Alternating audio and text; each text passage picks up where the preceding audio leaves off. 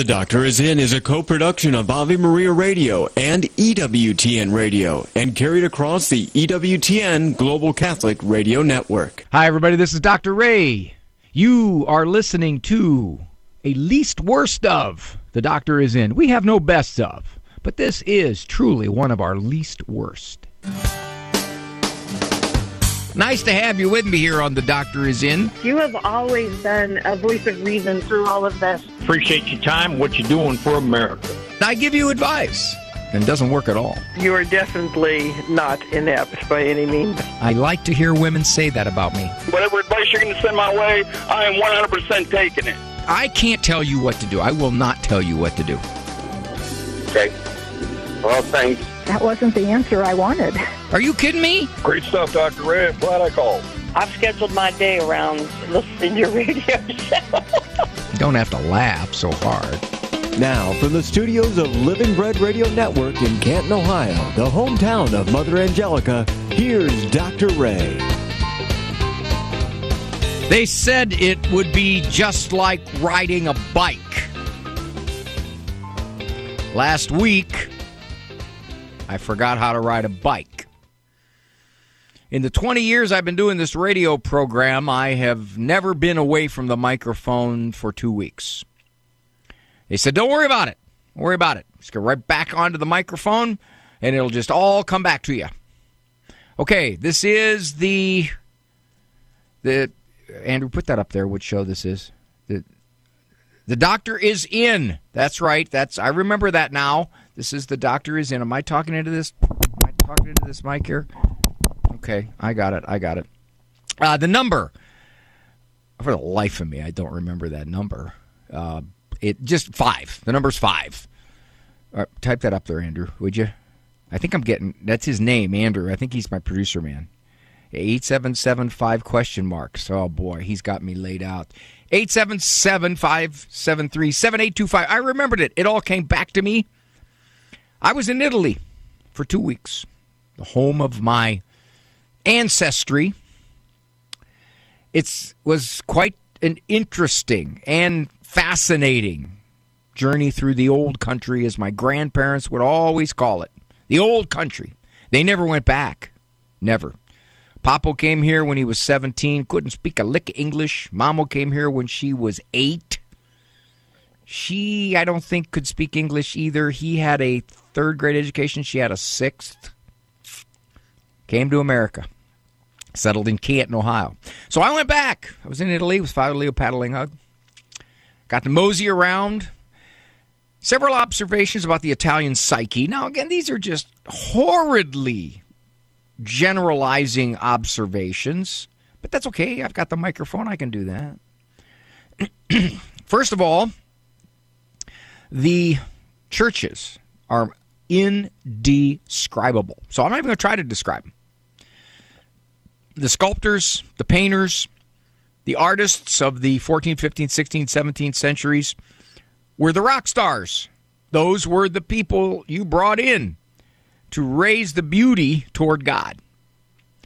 These things, let's say a bad word, these churches, these houses of worship, are beyond spectacular in their description and in their size. I think Rome alone has 400 of them. You get outside the big cities, which is good. You get outside the big cities with your life in your hands. That's the one thing. Our guide told us that in Rome, various traffic signals are optional. In Naples, they are nothing but ornaments. And we saw that.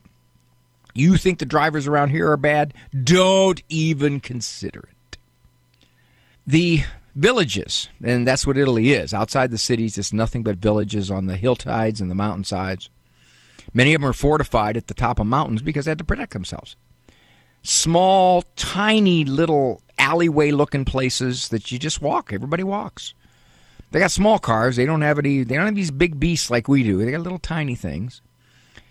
Parking spaces. Oh, I saw one open once the whole 2 weeks I was there.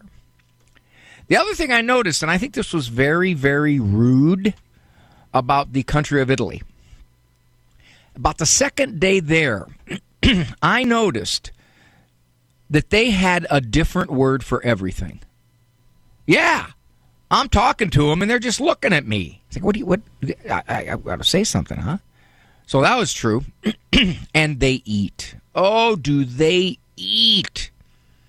Our guide told us that if you are not, and there are thousands and thousands and thousands of these sidewalk cafes, one buffeted up against another, up against another, up against another. They said if you can't cook really, really well, you're out of business. And I saw that. And they give you courses.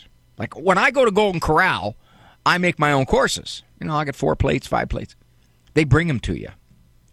They give you the first course, they take it away. They give you the second course, they take it away. They give you the third course, they take it away. The weight problem there is far less here than in the U.S. I imagine it's because most people walk. In Naples, which is... Naples had some rough spots to it. But what I found fascinating was in some of these tenement-looking alleyways of Naples, it's perfectly safe. You wouldn't want to try doing that in New York or some of our bigger cities. You're taking your life in your hands. Of course, you are taking your life in your hands in Naples, too, because these little alleyways are about wide enough for one small car. And if you're walking through there, you better get out of the way of that car coming through there. So just some general observations. Now, one thing I'm trying not to take personally here, I was gone for 2 weeks, a little more. And I noticed, I was back, I went to a restaurant, and I noticed a lot more children were acting up than when I left. I don't know if that's something that is correlative, it's related, I don't know. I would like to see some surveys of people's anxiety or struggles with life since I've been gone for 2 weeks. I have no idea. Just something to speculate. But the other thing is this. I'm going to take a look at how many calls I get today. And after being gone for 2 weeks, if I don't notice any kind of uptick in the calls, I'm going to be hurt. I'm just definitely going to be hurt. I don't want people to have all kinds of problems, but you figure, gone for 2 weeks, can't really talk to the folks like I like to, and there's no calls. It'd be really, really hard not to take that personally. Really hard. So, back with Andrew Kruchek, my producer man, and I didn't remember he was the producer man. I wrote it down. I wrote a whole bunch of things down. I called Ave, I called EWTN. After 2 weeks gone, I said, who's my producer? What's the name of the show? Do you have the number to call? Who's the call screamer? Okay, what do I do when these people call? But it's coming back to me. It's coming back quick. One other final thing. This is I'm still not over this one. There's a 6-hour difference between where I live in Ohio and Italy. They are 6 hours ahead of us. So in other words, when we got into Italy on Tuesday at 9 o'clock in the morning, ready for a day of sightseeing, it was 3 a.m. my body time. And that's the way it stayed as we finally got used to the 6-hour shift until we got home. I noticed the last 2 nights I've fallen asleep at 7:30 at night. I'm thinking, I can't stay up past 8? What is going on? Then I realized my body clock, it was 2 a.m. Now, the real downside of that is, fell asleep at 7:30, woke up at 2 a.m., wide awake. Why? Well, because my body clock, it was 8 a.m. So right now, talking to you, it's 1:10 Eastern Time. It is 7:10 on my body clock. So typically by around 8 o'clock, I'm really not wanting to talk to anybody anymore, but I'll do what I can here. So I would love you to call. I'd like you to call in. 877-573-7825 is the number to call. 877-57-EQUAL. I did not see Teresa Tomeo, but I spoke to her. I did. Now, I didn't know any Italian. I was babysat by my Italian grandmother when I was little, so I do know the cuss words. I do know those. And I could interpret when some of those people shot past me, bumped into me, and I heard the word. And I go, I recognize that word. I know what that word is. Very much like to hear from you. Who am I? This program is brought to you by the following nonprofit underwriter. Are you longing to hear God's voice? Lord, Teach Me to Pray, the free Ignatian prayer series will open your heart to His voice, to the peace you are seeking, and the only love that fulfills the human heart, Jesus. God is calling you to true joy, knowing Jesus personally. Lord, Teach Me to Pray is free. Go to LordTeachMeToPray.com, click on the red box, order the Lord, Teach Me to Pray series now. Go to LordTeachMeToPray.com. In a Facebook world, we can multiply virtual friends, and yet psychologists and sociologists tell us we have fewer and fewer actual friends. This is not good. We're made for friendship. Friendship with God, first of all, but secondarily, friendship with other human beings. Jesus calls his apostles friends. And when he faces his greatest suffering, he asks his inner circle of friends to come and pray with him in the Garden of Gethsemane. They come, but they fall asleep. Jesus isn't crushed when his friends fail to live up to his expectations. He doesn't withhold his love from them. He doesn't cast them away. Nor does he suffer their neglect silently. He confronts them. Couldn't you have prayed with me for an hour? Then he moves on to do the will of his Father in heaven. When friends let us down, as they will, we should follow the example of Jesus, lovingly confront them, but remember that they can never substitute for God, who stands ready as our ultimate friend. Cresta in the Afternoon, weekdays at 4 Eastern on EWTN Radio. He was a pope, a saint, and a doctor of the Church. Matthew Bunsen and the Doctors of the Church. Pope St. Gregory I the Great is one of only 4 popes honored as the Great. Among his many achievements was sending missionaries across Northern Europe, especially St. Augustine of Canterbury, who brought Christ to the people of England. In a pun, Pope Gregory called the English people angels. He died in 604. For more about the Doctors of the Church, visit doctorsofthechurch.com. You're listening to The Least Worst of The Doctor Is In with Dr. Ray Guarendi. So please, no calls at this time.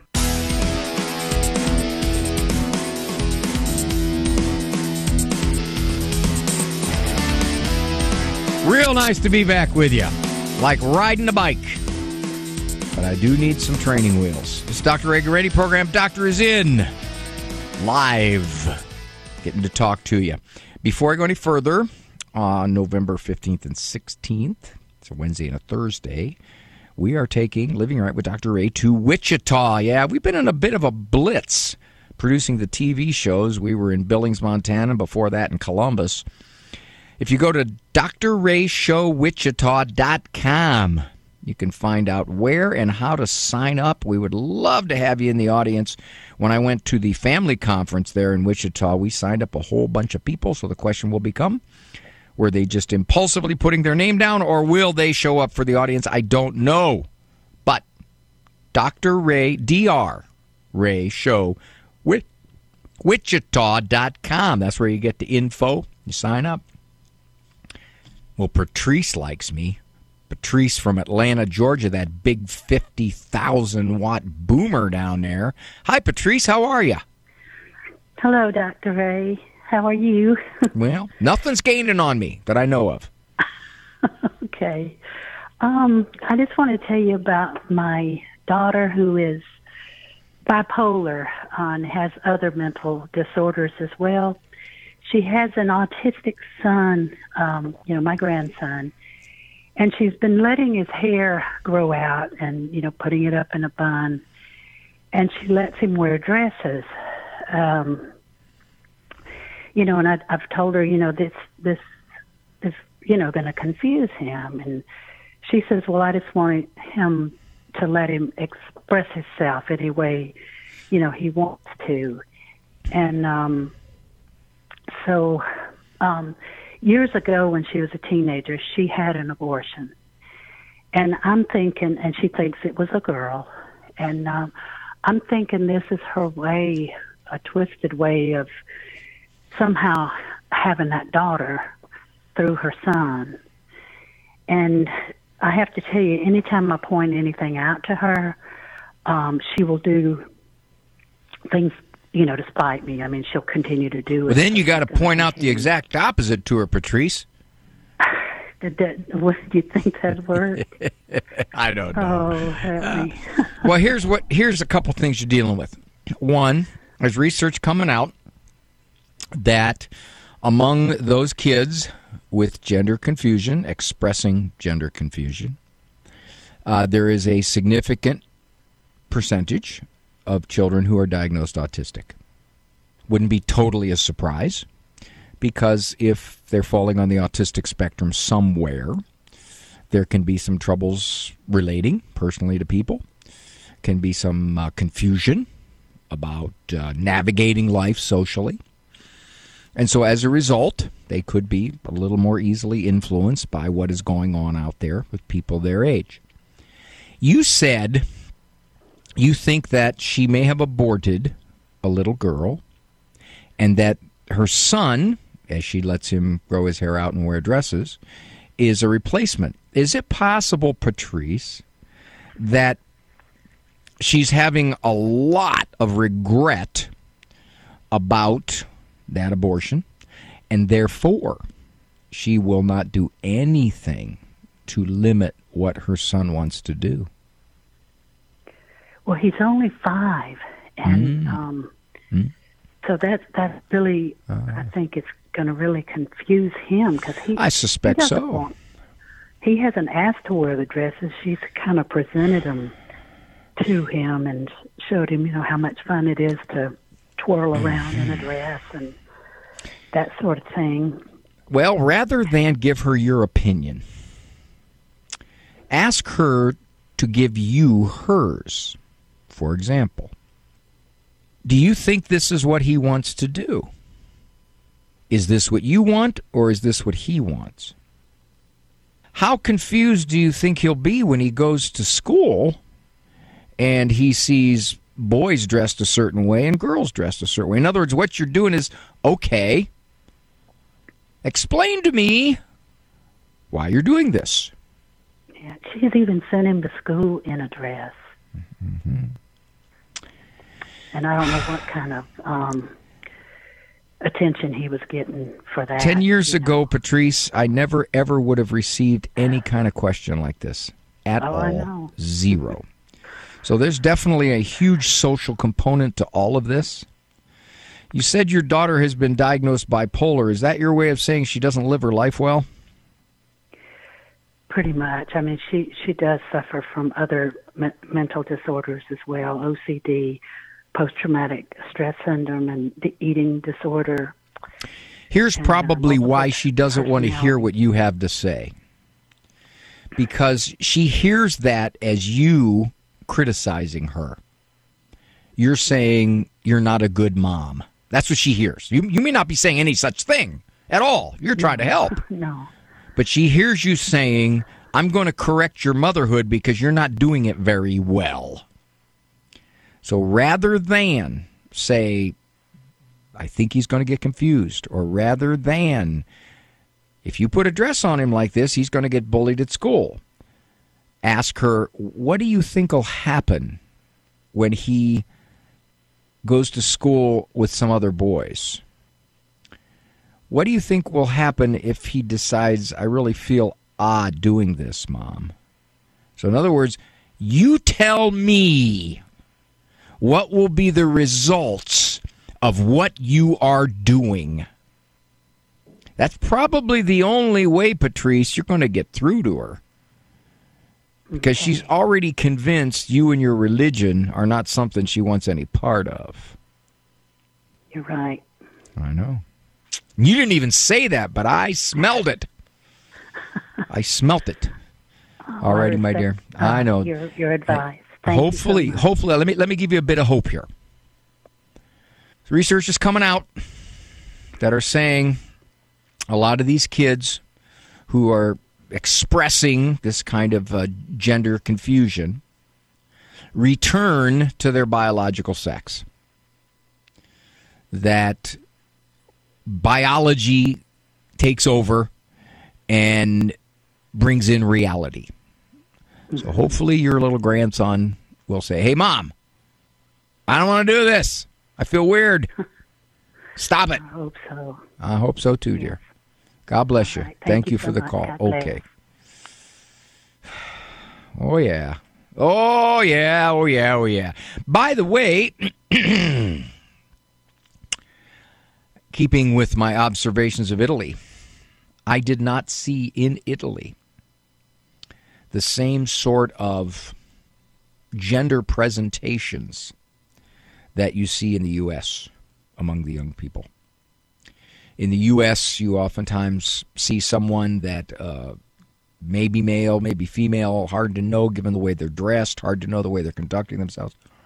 That was not, at least to my observation, in Italy, even in the big cities. I didn't see anywhere near that much. Which would make sense because Europe is moving away from the whole gender question and interventions for minorities. I'm sorry, for minors.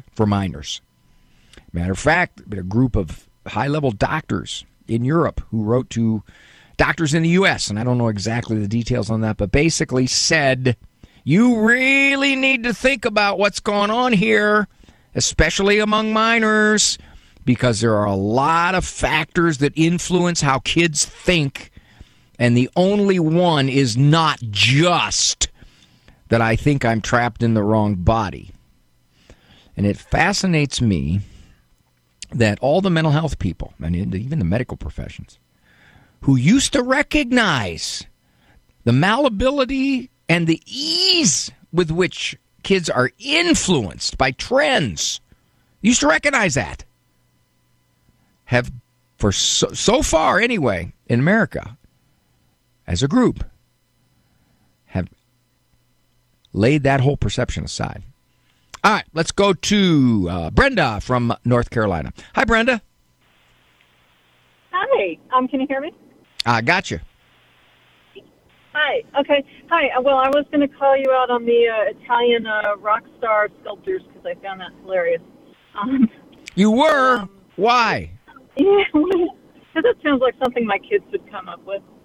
But you know what? They were, though. They were the high-profile, highly admired artisans of the day. They were incredible in their abilities, and they were sought after by the church, by private supporters. Just one quick thing. I know I'm going to take us all the way to break because I want to give you a little time after the break.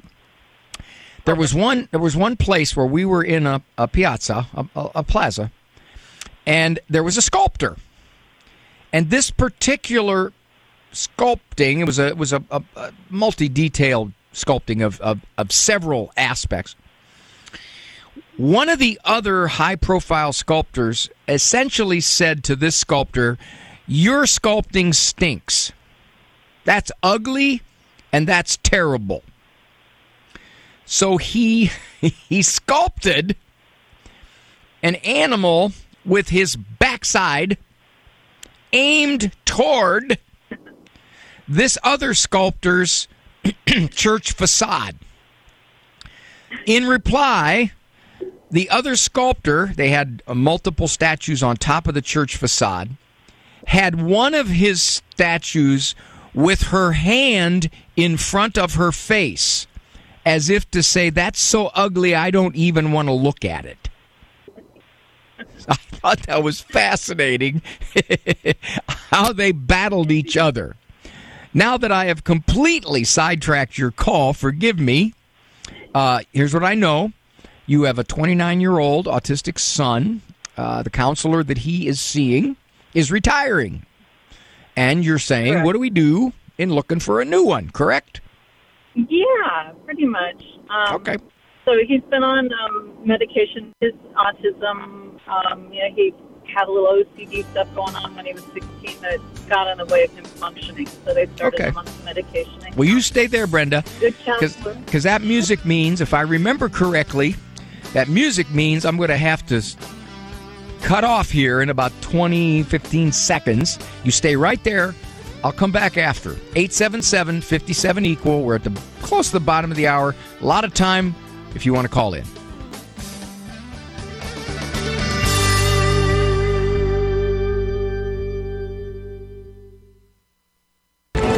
Catholic Connection with Teresa Tomeo. So when you see these different media outlets working directly in conjunction or conclusion with the government to suppress stories, what does that say to us about the reliability or lack thereof of the secular media? And then this is combined with a report that came out, a survey that was done on media executives. They interviewed 75 media leaders around the country, and they're saying we're done with objectivity. Well, that's not exactly a news flash, but the fact that they're claiming that objectivity is just no longer necessary and we are elitists, we know better, and this is what we're going to do, is frightening. And this is one of the reasons that we stress the importance of having outlets such as the Register and EWTN News Nightly and The World Over and Catholic News Agency and EWTN News in Depth. Catholic Connections, Teresa Tomeo. Weekdays, 9 a.m. Eastern on EWTN Radio. What is Jesus Christ's relationship to the church he founded? According to the Catholic Catechism, whether the head or the members of the church speak, it is Christ who speaks in his role as the head and in his role as the body. As head, Christ calls himself the bridegroom. As body, he calls himself the bride.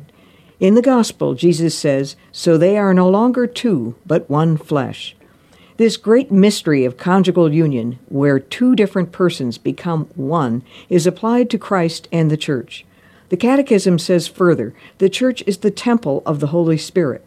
St. Augustine said, "What the soul is to the human body, the Holy Spirit is to the body of Christ, which is the church. The Holy Spirit makes the church the temple of the living God." This is Peggy Stanton, and this has been the Order of Malta's Minute with the Catechism. Please visit us at our website, www.maltausa.org. The Doctor is In with Dr. Ray Guarendi will commence now. We assure you that this randomly selected program is one of Dr. Ray's least worst.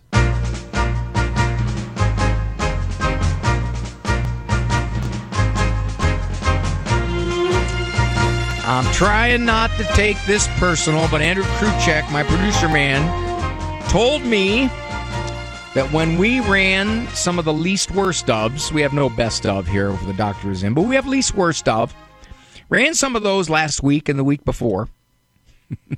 and we announced it, too. We say, you're listening to a least worst of The Doctor Is In. They were flooded with calls. All right, let me try this then. If I want more calls. You're listening to a least worst of The Doctor Is In. Now, I'm talking to Brenda. Her son is 29 years old. He's been diagnosed autistic, and I'm going to talk a little bit with Brenda about manifestations of that for him and his development and personality. He's been seeing a counselor, and now they're going to change. Brenda, you still there? I am. Atta girl. So, where your son, he lives with you, I'm going to assume? He does. Okay. How long has he been with that counselor? Been with him for about 7 years. Wow. A good counselor. Yeah, I know. We were with another one before we had to move, and now he's been with this one. I would have moved him from this one sooner, but they actually developed a rapport with each other, and, with autism, that can be challenging at best. And so we stuck with this guy, but I didn't find him, maybe my expectations were too high, and I guess that's what I'm calling is I didn't find him very effective. And maybe I'm expecting too much, and I don't know what to expect of the next counselor and what to look for in that counselor. What did you expect to see in your son after all this time? I was hoping that maybe they would help him develop some more maybe socially appropriate ways to deal with his anxiety. Did you see any gain at all? Minor gains, and I really don't know how much to attribute to the counselor and how much to attribute to him maturing. And he has made good strides in his maturation. But he paces. When he gets too nervous, he starts muttering to himself. He'll start with all kinds of weird hand motions, which in my house I don't mind, and I've always tried to explain to him that it's not that I mind or that anybody in our house minds.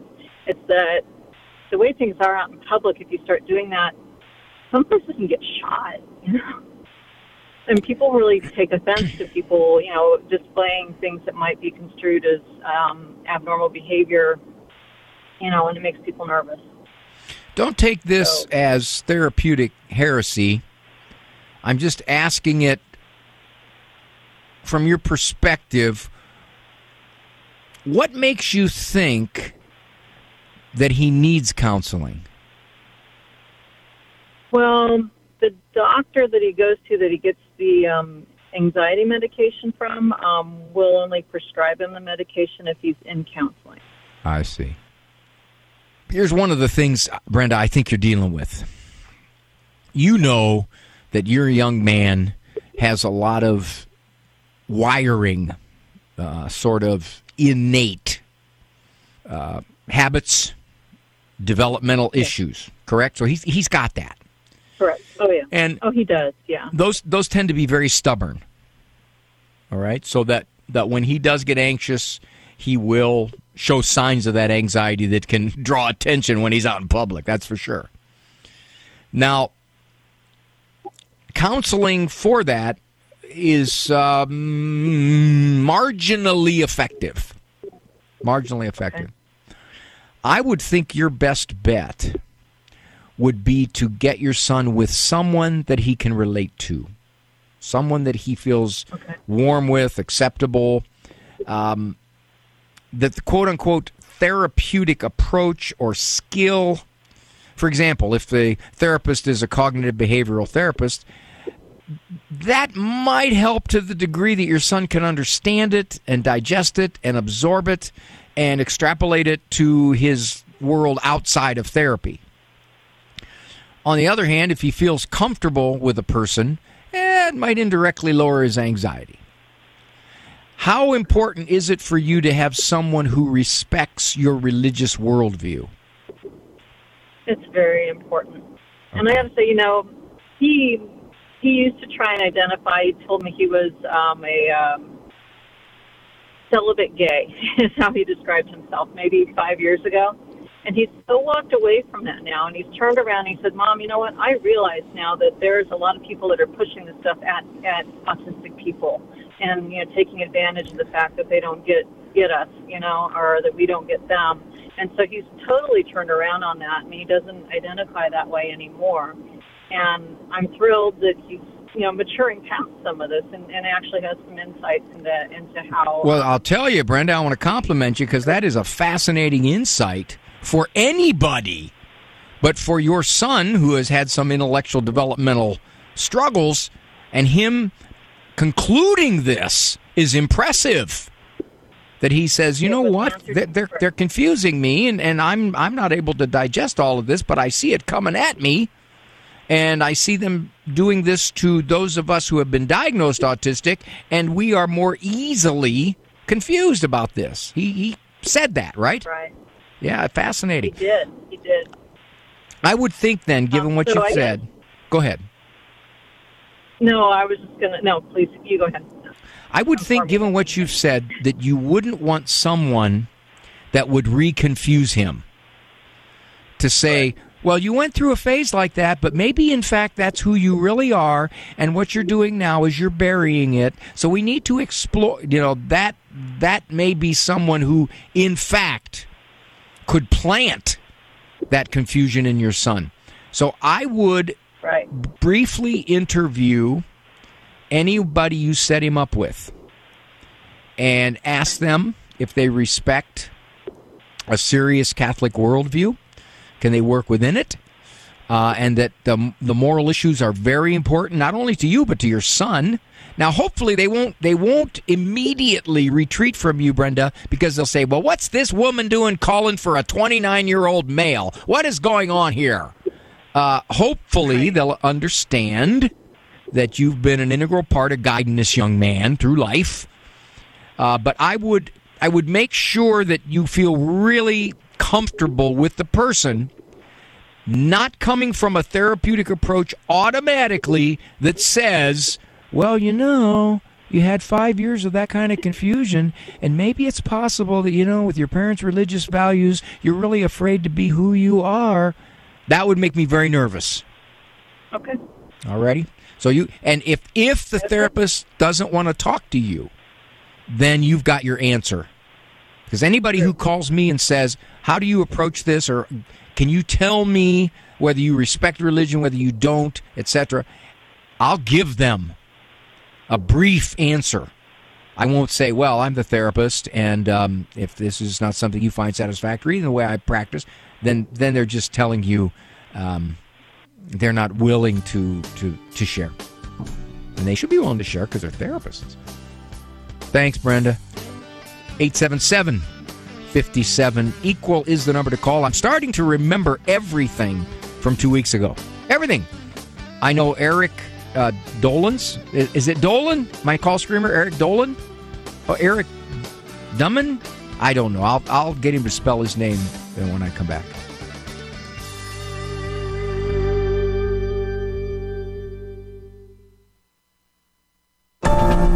Christ is the answer with Father John Riccardo. Here's the new challenge.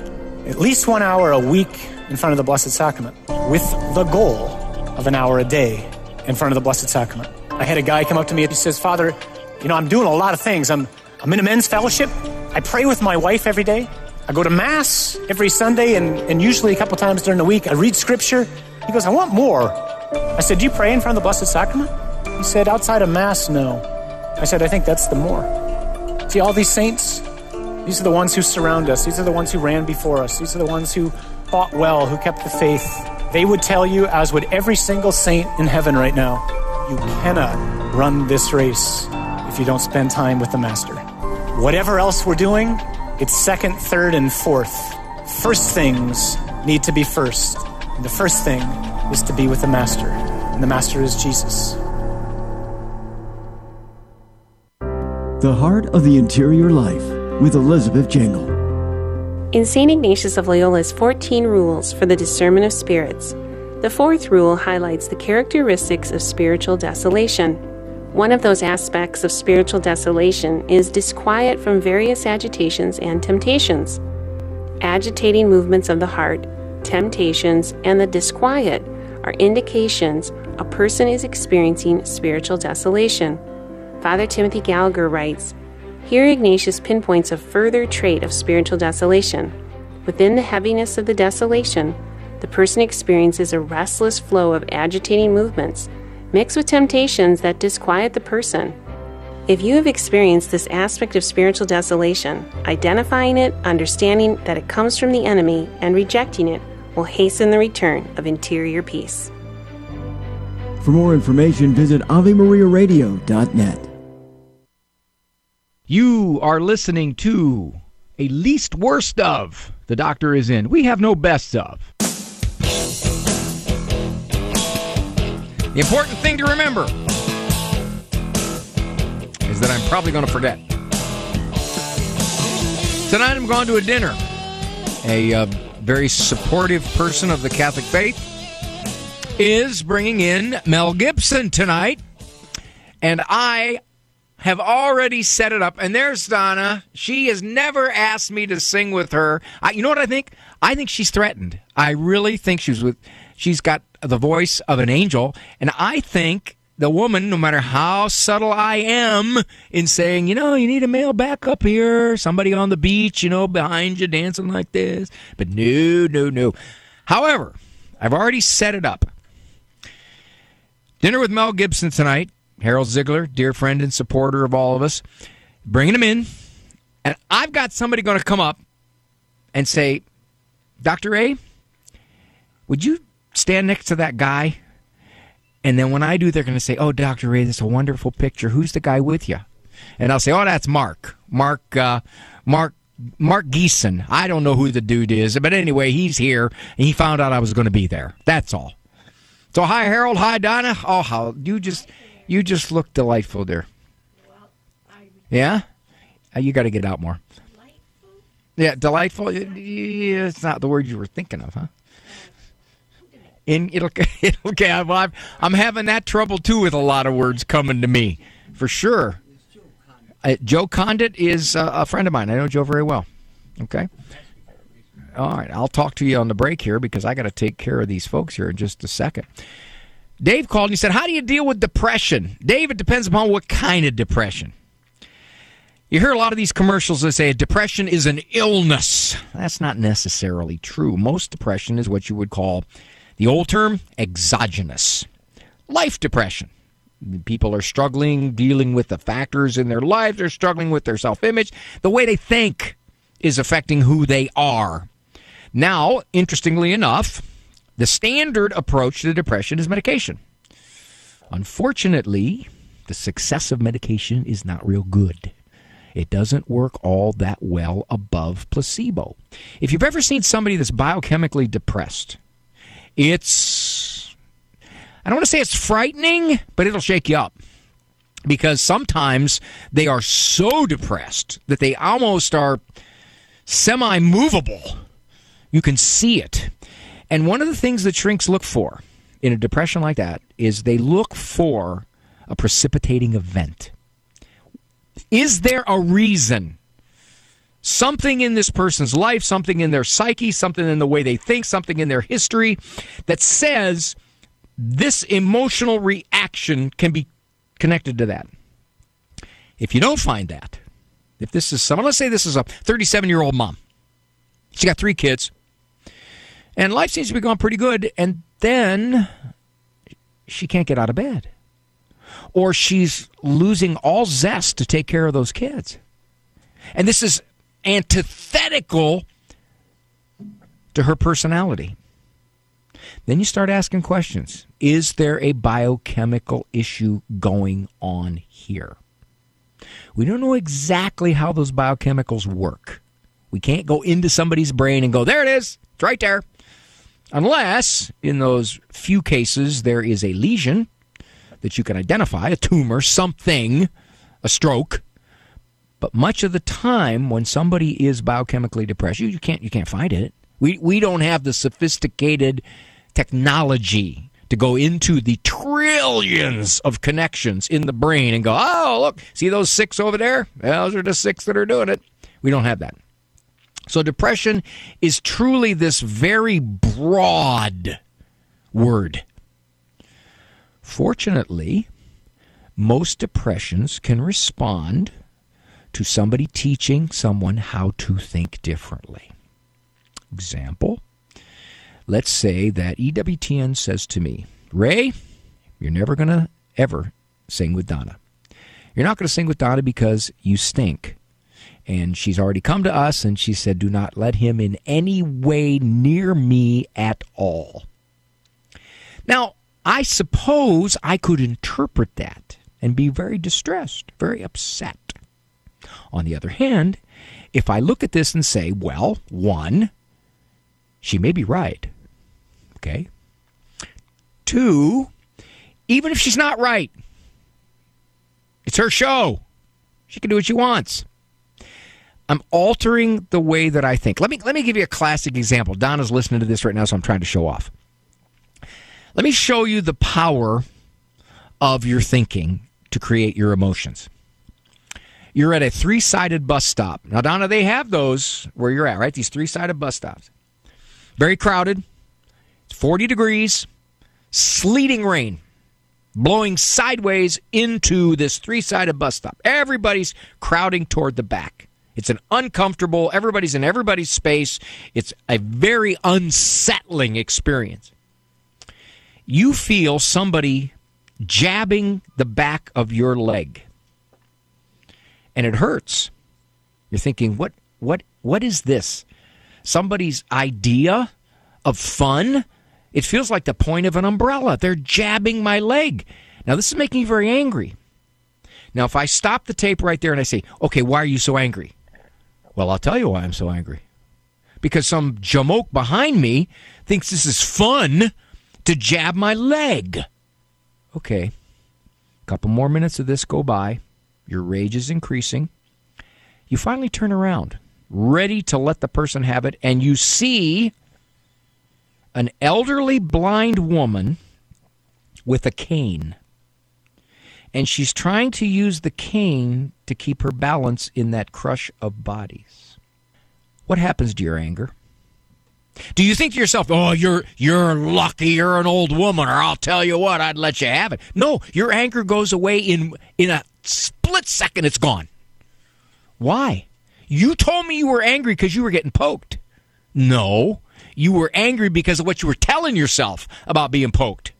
As soon as you turned around and saw reality, the anger dissipated instantly. Your perception changed. So your emotion changed. And that's much of what depression is. The perception of life, of people, of yourself. And that creates an awful lot of downward pressure on emotions. I'm Dr. Ray. 877-57-EQUAL is the number. I'll be back, I think. Would you get on a plane that doesn't have a pilot?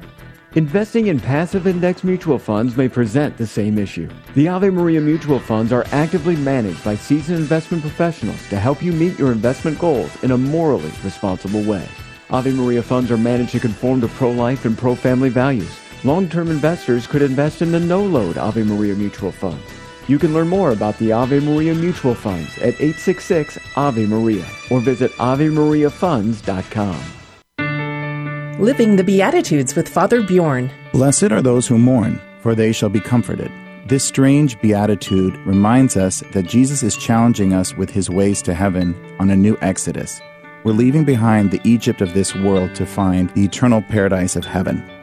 When we tend to think of happiness, we tend to think of it in a self-centered way, a possession of a temporary good or passing fancy. But Jesus is calling us into eternal happiness. And actually, morality is a search for happiness, says Dominican priest Servais Pinckaers. We're looking to be happy, and a lot of times we end up at dead-end roads that don't lead us to where we want to go. How can we be blessed when we mourn? In sorrow and difficulty, hardship and cross, we are called closer to Jesus. It's God's fingerprint in our heart reminding us that we're made for eternal happiness. Blessed are those who mourn, for they shall be comforted. For more about the Beatitudes, visit EWTNRC.com. Hello, Steve Ray here. Everything in the Bible and in the Catholic Church starts with the book of Genesis. It reveals to us God's plan for mankind. Yet Genesis can be daunting, especially given the scientific discoveries of the last few centuries. Well, that's where I come in with my new book, Genesis, a Bible study guide and commentary. Discover a thoroughly Catholic approach to this exciting and dramatic ancient narrative that is so often misunderstood. You can get the book now on the store page at AveMariaRadio.net. Check it out. You're listening to the least worst of The Doctor Is In with Dr. Ray Guarendi. So please, no calls at this time.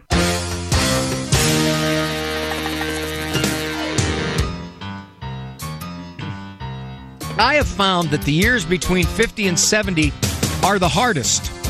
You're always being asked to do things, and yet you're not old enough to turn them down. Notice that? Maureen just called from North Dakota. Bye, guys. See you tonight.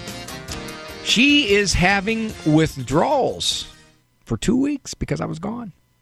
I love when Aunt Maureen calls. She's just the nicest lady. Thanks, Maureen. Must have to listen to the rerun episodes over 1,000 times. Linda from Columbus. Her kids got older while I was gone, and now she's panicking. She's panicking. Hi, Linda. Hi, Dr. Ray. Thanks for taking my call. I had a quick question. I'm a first-time parent. I've got a little 15-month-old boy, and I'm probably just taking life too serious, but I didn't know what's the best form of discipline. Is it too early to start? What you recommend? I don't know. Just the basics, I guess, for a little boy. Okay, 15 months, right? Yes. Okay, let's do a couple things. Have him write an essay when he is throwing a tantrum. Now, he doesn't have to write cursive. He can print. He's only 15 months, so he can print. You could do that. How about chores? Get him some chores. Maybe, weed the flower beds, something like that. Now, if you don't like those, Linda, I remember when my oldest son was 15 months old, and I sat him on the steps for the first time. He looked at me and said, in so many words, on his face, "What are you doing? What is this?" So, is he old enough to get this? Probably. But it will just be training. In other words, let's say that he melts down and you put him on the steps. He can't connect the idea that, oh, I see, if I throw a fit, I'm going to go sit on these steps. No, there'll be repetition there. And after a while, he may cut back on the fits because he doesn't want to sit on the steps. That's all he knows. It's not a moral thing. He's not going to say, well, throwing a fit is not a good way to express my emotions. I need to develop some reciprocal strategies. No, he just doesn't want to sit in the steps. Now, in one of my books, I talk about the 3 S's for kids your son's age. Sidetrack, supervise, and stop. You can sidetrack a 15-month-old pretty easy. You got to supervise him because you know he's going to roam around and he'll just be into everything. You know that. Everything you own is going to be 6 feet off the ground. You know that. Yep. You got to have a moat put around some of your more valuable stuff. And then stop. In other words, there's time. Let's say he's gone over to something. He grabs the, somehow he gets a hold of your remote and he's threatening to throw it. Stop him. Take the remote. Grab it. Put it up somewhere. You don't have to punish him for that. But, for example, let's say he takes a swat at you. Now, he doesn't know taking a swat at Mom is bad. He doesn't know that. He just knows that I was upset, so I swung. Okay. Sometimes you can put him in a high chair and just buckle him in. This way you don't have to worry about chasing him if he jumps off the steps. You can do that. But I would say at least between 18 months and 2 years, you're in the realm of using some kind of break in the action, a timeout, something like that for that little guy. Now, Linda, here's what parents say, and if you've read any child development stuff, you're going to get all confused. So go get my book. You won't get confused. They say, well, he doesn't understand. He doesn't really know why he's not supposed to swing at his mother. He doesn't get it. Linda, do you have a dog? Yes. Okay. Is that dog house trained? Yes. Did you wait until your dog understood that he shouldn't pee in your house before you trained him not to pee in your house? Nope. That's right. You trained him. Now he doesn't because he knows, because of your training, you go out there, you don't go in here. The same thing with your little guy. He's a lot smarter than a dog. Well, maybe not Lassie or Rin Tin Tin, but he's a lot smarter than a dog. So when you do this kind of connection, you throw some kind of fit or you fling something or Mom puts you on the steps, you're kind of training him, really, is all you're doing. You're not really... Okay. Yeah, you're not really infusing him with any kind of moral understanding. He doesn't have that capability yet. I know some people 42 that don't have that kind of capability. But the thing I would tell you this, my dear, this is probably the best piece of advice I can give you. Do not agonize over whether you could be doing something wrong or whether you're going to mess him up for when he's 18 or whether you're handling this psychologically correctly. Your mom. This is a relationship. You have good instincts. This is not rocket science. Parents raised children for thousands and thousands and thousands of years before we shrinks came along. So for the most part, do not make this an exercise in psychological correctness. Just enjoy that little guy, and when he does something wrong and you decide, you know what, I think he's old enough to be put in a high chair and strapped in. Okay, that's your decision. You made the decision. Okay. Your mom. Thank you, Doctor. I appreciate you so much. Thank you so much for answering my question. You're welcome. Bye. Bye now. Bye. Yep. I get these young ladies in their 20s paying attention to what I say. I couldn't even get young ladies in their 20s paying attention to what I say when I was in college, and I was in my 20s. I'd say, hey, I got something to say. And then they'd say, Ray, please be quiet. I'm with Biff. I'm talking to Biff. So it's wonderful to be back. Nice to be back in the U.S. of A. Italy's a beautiful place. It's an old country. It truly is old. There's a lot of old stuff in Italy. I fit right in. Our oldest stuff would be some of the newest stuff in Italy. The beautiful countryside, the villages, these picturesque little villages with these little tiny... I can only imagine what they look like at Christmas time. Only imagine. I so very much appreciate the chance to be back with you. Tomorrow, good Lord permitting, I will be in Birmingham, the radio conference.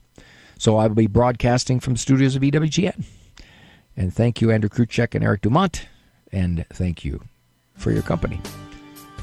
Walk with God. He walks everywhere, you know. Italy, USA, Cosmos. For information on Dr. Ray's presentations, books, and CDs, visit drray.com and follow him on Facebook. The Doctor is In is a co-production of Ave Maria Radio and EWTN Radio and carried across the EWTN Global Catholic Radio Network.